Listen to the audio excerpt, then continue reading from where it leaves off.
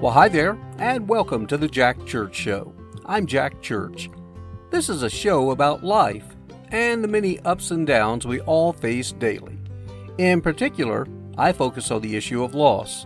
Now, that can be everything from, in my case, the loss of my beautiful wife, or for you, it may have been the loss of a parent, a grandparent, child, spouse, pet, job, you name it.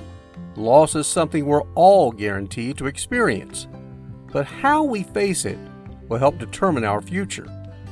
For me, I write a daily love letter to my bride of over 30 years, Pam, and I share those letters with you in hopes they provide some comfort, knowing you're not alone on this journey, and in time, we can and will continue moving forward. Here's today's letter.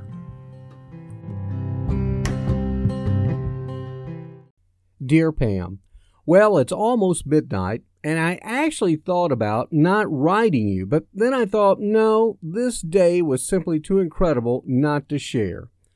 Here's the deal. I just got home after driving 500 miles from Monroe, Louisiana, following a business lunch that occurred there today, and I'm convinced it was arranged by God. I had been trying to get an appointment with a local university and our client station in Monroe, but both fell through late Thursday night. Of course, I could have just gotten the car Friday morning and got home much earlier.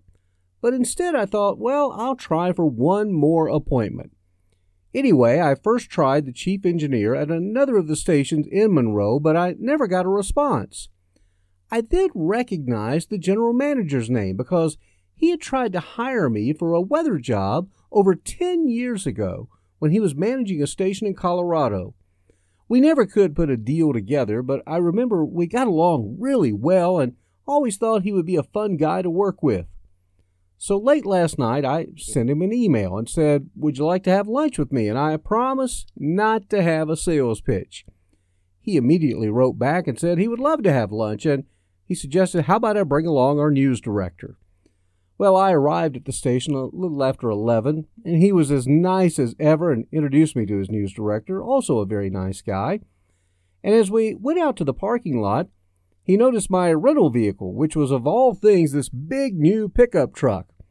It was all they had left when I went for my rental car a few days ago, and I was more than happy to accept because it's really nice and I rarely drive big pickup trucks, and this was the big kind with 4 doors and a full back seat. Anyway, he said, well, we'll go in our cars and you can follow us over to the restaurant. But then this is where God started working his plan for the day. He kept saying, what a nice truck that is. And I said, well, why don't you guys just ride with me? There's plenty of room. He said, yeah, that'd be great. Let's do that. As we got seated in the truck, we started talking before leaving, and he asked why I'd gotten out of weather forecasting. Well, I told him how I lost you in 2019, but stayed at the station for another year before deciding I simply needed a break and left for Nashville late last year. Now get ready for God as he began to work this plan and why we were together for this meeting. Randy, that's his name, Randy looked directly in my eyes and said, it was a year ago this month, I lost my sweet wife too. Oh my gosh, there you have it. But wait, there's more. His lovely bride was just a couple of years older than you, but incredibly youthful like you, with a beautiful figure and smile. We both shared photos and agreed we had indeed married up, way up. He then told me how cancer had shown up in her bones, and they began to break down, and he became her caregiver in the final months. Again, this was exactly the same thing that happened with you, and how I became a caregiver as well. It was truly amazing as we continued to talk how our stories mirrored one another. In the meantime, his news director in the back seat remained fairly quiet, but later when we started driving to the restaurant, he said, you know, it's very clear you two guys were meant to see each other today.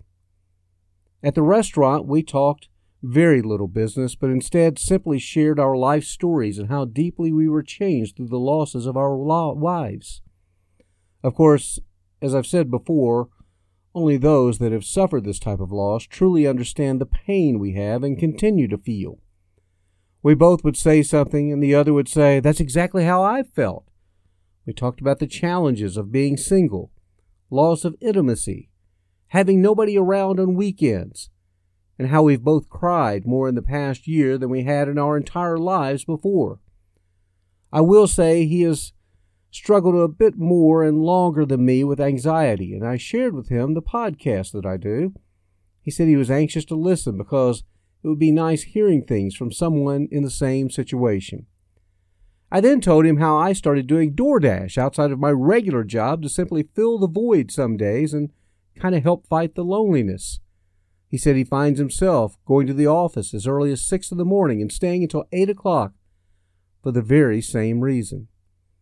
After lunch, we headed back to the station where we shared more about our journeys. And while neither of us has a secret formula for how we keep going, it was simply nice sharing with someone about the same age, not retired, and working in the same industry. I told him how this Widows and Widowers Club, well, it sucks because the price of admission is way too high. But at the same time, little mini meetings like this really seem to help. He agreed, and I'm pretty sure we'll stay in touch for support from time to time. And who knows? Maybe I'll end up in Monroe. First I had the amazing encounter with the young woman at the restaurant who reminded me so much of you, and she too has already been in touch a couple of times, and now I have another friend there working through the same things just like me. Indeed, it's pretty amazing how God continues to put people in my path at just the right times in some places I would have never expected. And to think, we almost started our married life in Louisiana over 30 years ago. Wow, that's almost too much to comprehend. Well, it's getting pretty late now. As always, I miss you, Pam. But you know what? I'll love you forever and always, Jack.